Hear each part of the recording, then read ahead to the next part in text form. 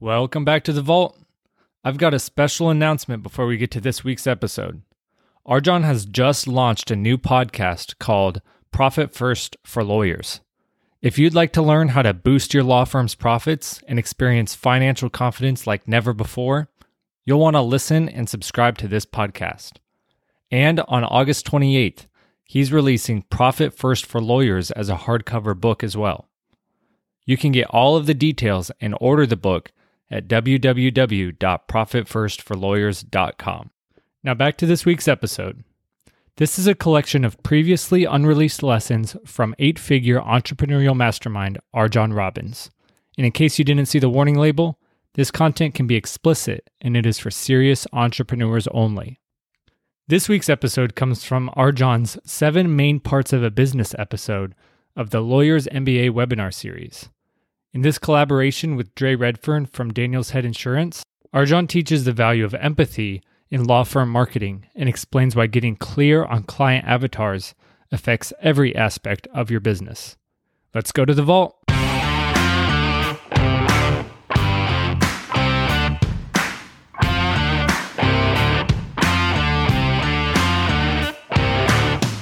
Working with RJon is like having a shortcut to future you. Every time I can have an opportunity to spend time with RJon, I try to take it and be a sponge. I thought everyone was crazy. You know, they were running to the front of the stage to see this person. RJon's wearing his crazy shirt. You know, he drinks tiger blood in the morning just for fun, and he's like breathing down my throat. Sometimes it's terrifying to work with him. It's like he's looking into your soul, but it's growth the whole way.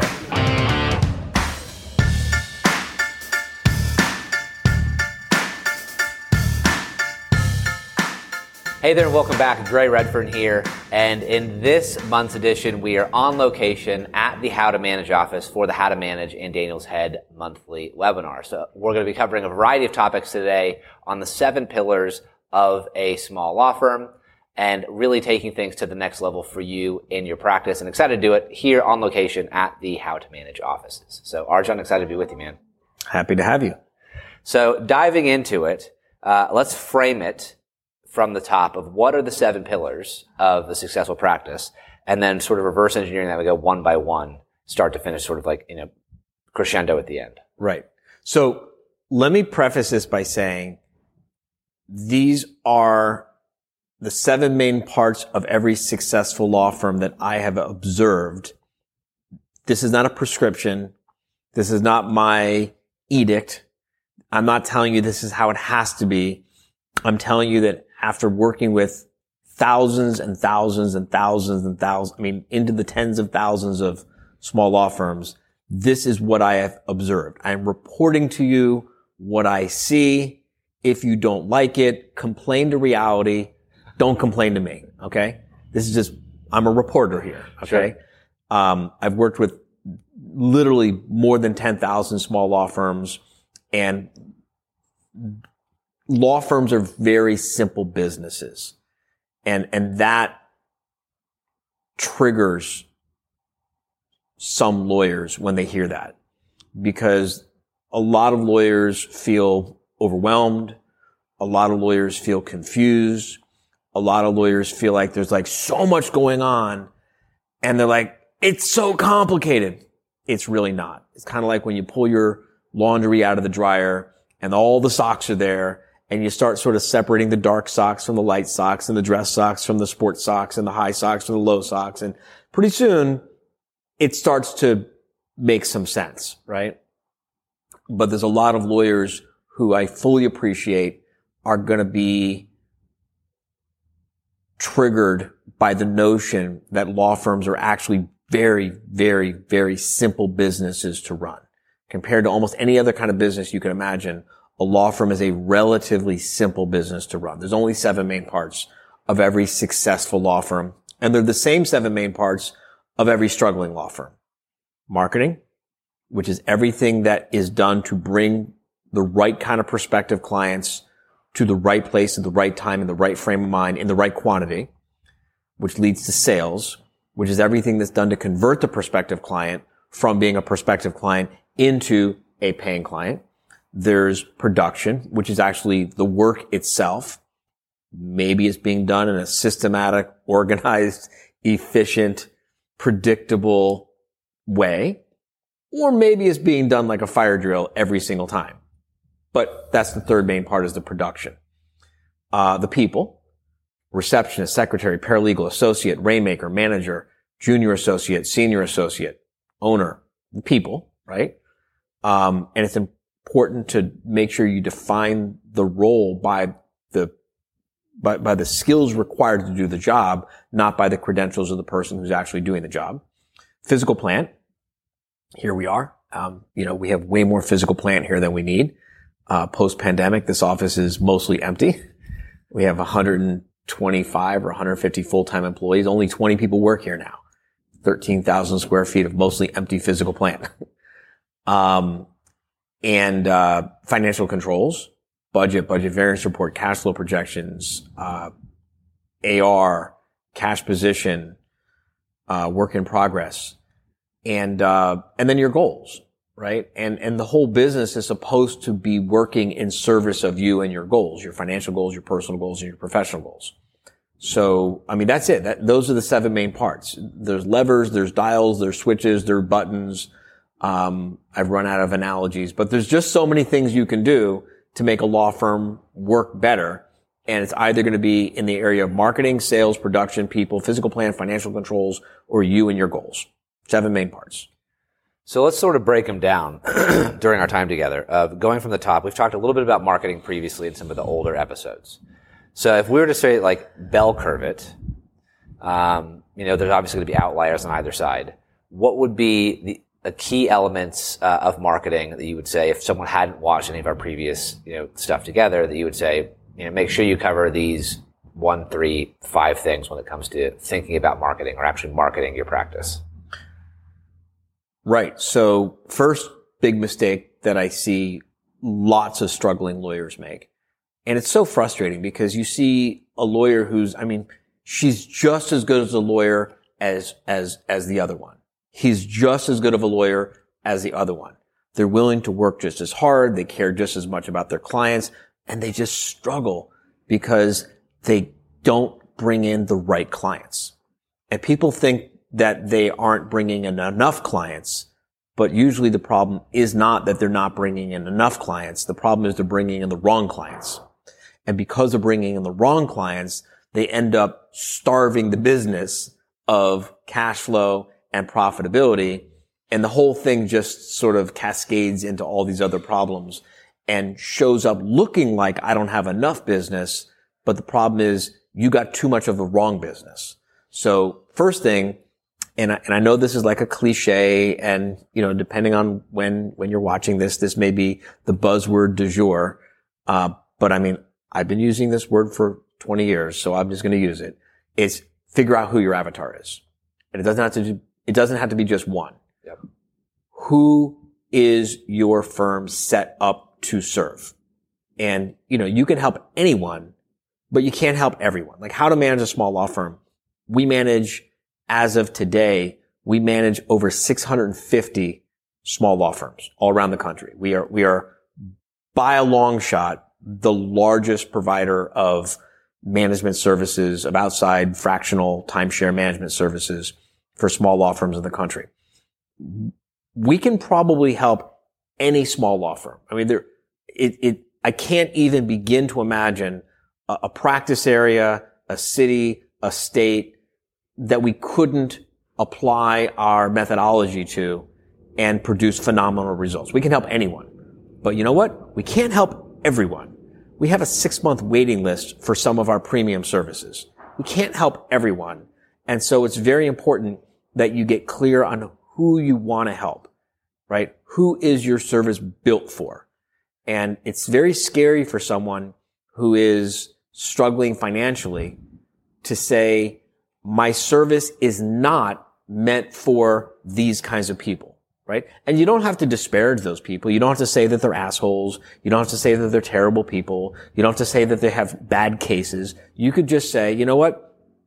This business is not built to serve this kind of person, and it's not built to solve this kind of problem because it's built specifically just for these kinds of people and just for these kinds of problems. Much better to run your business that way. If you're clear about the clients that you're attracting and the clients that you're marketing, that should make the sales process then significantly easier, more streamlined. You know where it shows up a lot? It shows up in staffing. I believe as far as the fulfillment of it, as far as the staff and the training, as far as protocols. Well, so for example, classic mistake, right? Classic mistake. And I don't know why lawyers all think this makes sense, right? They got a family law firm and a criminal defense firm. Just think about this for a minute. A family law firm and a criminal defense law firm. So let's suppose you are going through a divorce and you've got kids and you are going to go to meet your lawyer and you're sitting in the reception area waiting for your appointment and you're sitting there next to another client and you strike up a conversation and maybe you even have your kids with you because you're going through divorce with kids, right? And you strike up a conversation with the person sitting next to you while you're both waiting for the appointment with your attorney. Armed robbery, you say. Right?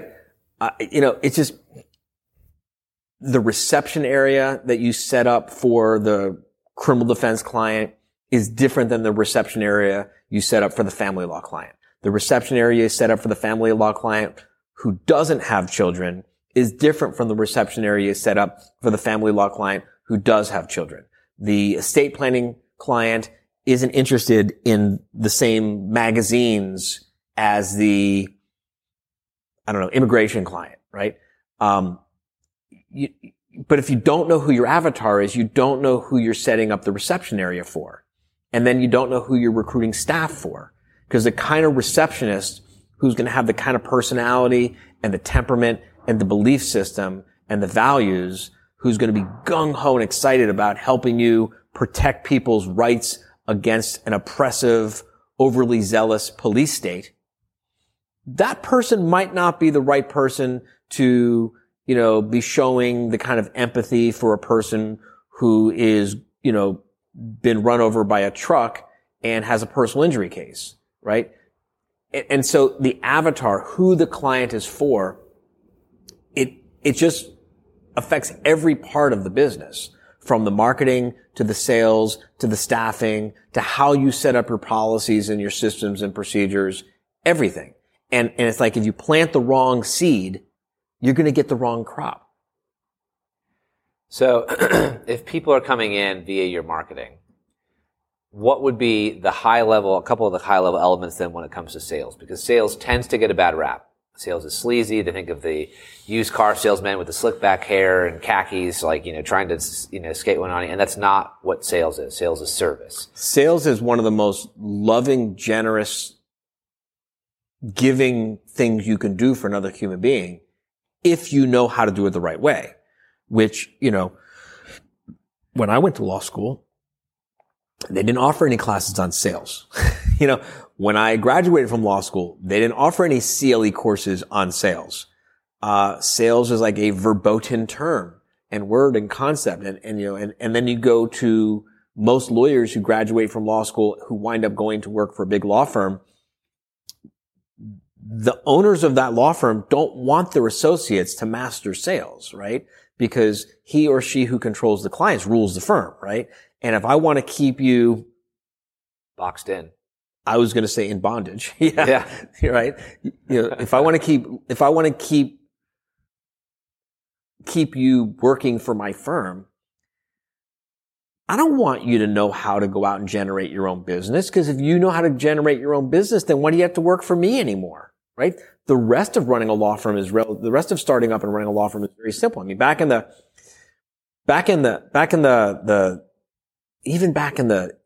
mid to late 90s when I started in 1999 in the world of law firm management. Back then, to start a law firm, you needed a physical space. There was no virtual law firms in 1999. You needed a T1 line, which was expensive. You needed a server. You needed a room for the server. The server was a big box. You needed a lot of equipment. It took a lot of capital to start a law firm back in the 60s, 70s, 80s, even into the late 90s, early 2000s. Nowadays, I mean, anyone with a laptop and a Zoom connection could start a law firm, right? And so the managing partners of the big law firms are scared, right? They don't want their associates to know how to sell legal services. So they make it seem like the dark arts, and it's not. It's very simple. It's very professional. It's very ethical. It's really fun once you learn how to do it. So what makes an attorney successful at sales then, if it's not the dark arts? Well, obviously, my preferred answer is, well, they've taken classes from How to Manage a Small Law Firm on how to sell legal services, which we offer lots of courses and workshops and programs. But really, sales is a skill you can learn, right? But even if you don't have the skill, you can still be really effective selling legal services if you genuinely give a shit about the client, right? Make it about the client. Take your ego out of the equation. Get clear on what you're selling, which is a huge mistake most lawyers make. They don't even know what they're selling. You talk to a family law attorney, what are you selling? They say family law services. You talk to an immigration lawyer, what are you selling? Immigration services. You talk to a bankruptcy lawyer, bankruptcy services. That's not what they're selling. They don't even know what they're selling. Yeah. So that's the first problem, right? They don't know what they're selling. They put their ego in the way, and they don't let it be about the other person. So your question to me is, what's the number one skill that a lawyer needs to sell legal services? The number one skill is empathy. Empathy and curiosity. Why would those be the two most important skills? Empathy, because the client isn't coming to you because of how great you are. They're not coming to you because as a tribute to your greatness, right? They're coming to you because they have a problem. And this problem is causing cascading problems in their life, right? This is the person who's scared, they're confused, they're overwhelmed, they're intimidated, or maybe they're frustrated because they've got such an enormously great, amazing opportunity, but they don't know what to do with it, and they're frustrated that they can't maximize. The point is, this person is having a human experience. They're having a human experience, an emotional human experience, and they're looking for relief. Empathy, right? If you don't give a shit about the fact that the person sitting across the desk from you or in the other side of the Zoom from you is having a human experience, well, then you're going to do like most lawyers do who struggle with converting prospective clients into paying clients, which then leads to having problems with having uncooperative clients, which then leads to not getting enough referrals, which then leads to the client mistreating the lawyer's staff, which then leads to legal staff being, low morale and lots of turnover, right? If you go into the sales call and you don't care about the other person and what the other person is going through, well, then you're just going to go in there like, well, I went to this law school and I got the best grades and I've been practicing law for this many years and I'm the greatest lawyer and let me tell you more about myself and and let me show you my diplomas and let me show you my credentials and this law firm is this and this law firm is that. Meanwhile, the person on the other side of the desk, they just want a solution to make their life better, right? Empathy. No one brings you a problem laid out like a law school exam. It's a mystery wrapped in an enigma, wrapped in a riddle. I mean, that's the legal problem, right? They're coming to you and they say, I need a divorce. Do you really need a divorce? Or do you need a divorce so that you can live up to your fullest potential? Do you really need to live up to your fullest potential just to live up to your fullest potential? Or do you need to live up to your fullest potential so that you can be a better role model for your kids? Right? Yep. So really, are you after a divorce or are you after being a better role model for your kids? I need to get my immigration status resolved in this country. Really? I mean, you just woke up and you had nothing better to do today. You had nothing better to do today. We could go to the movies. We could go to the beach. We could go to the park. I know what to do, honey. Let's go deal with our immigration. No, I mean, They're coming to the lawyer to solve a personal problem, right? There's something going on in this person's life that has bubbled this personal problem up to the top of their list of priorities and pressures and issues.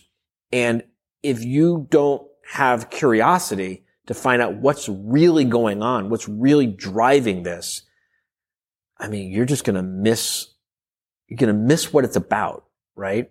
And then you're going to have a hard time selling the service because you're going to leave it up to the prospective new client to make the connection between this legal service and getting what they really want.